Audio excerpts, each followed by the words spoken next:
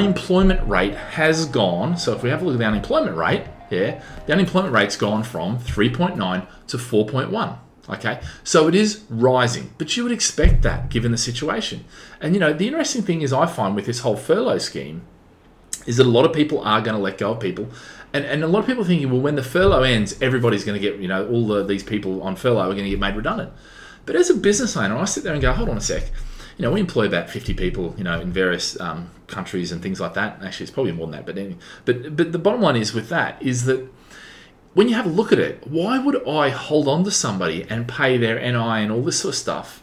Why wouldn't I get rid of them up front and, lean and mean save my cash?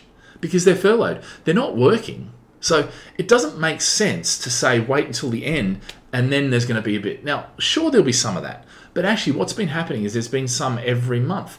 But there hasn't been a massive drop, okay? And that's quite positive.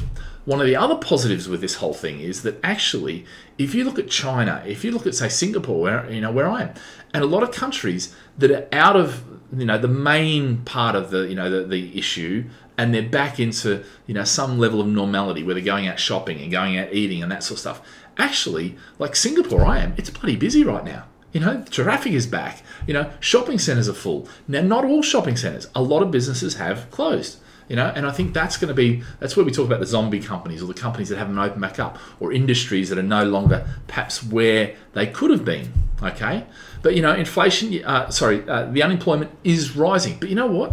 It's only 0.2%. That's not dramatic. It's not, this. It's kind of incremental, which is in line with what you expect. And I think most of the stats we're finding, that is exactly what we're seeing, okay?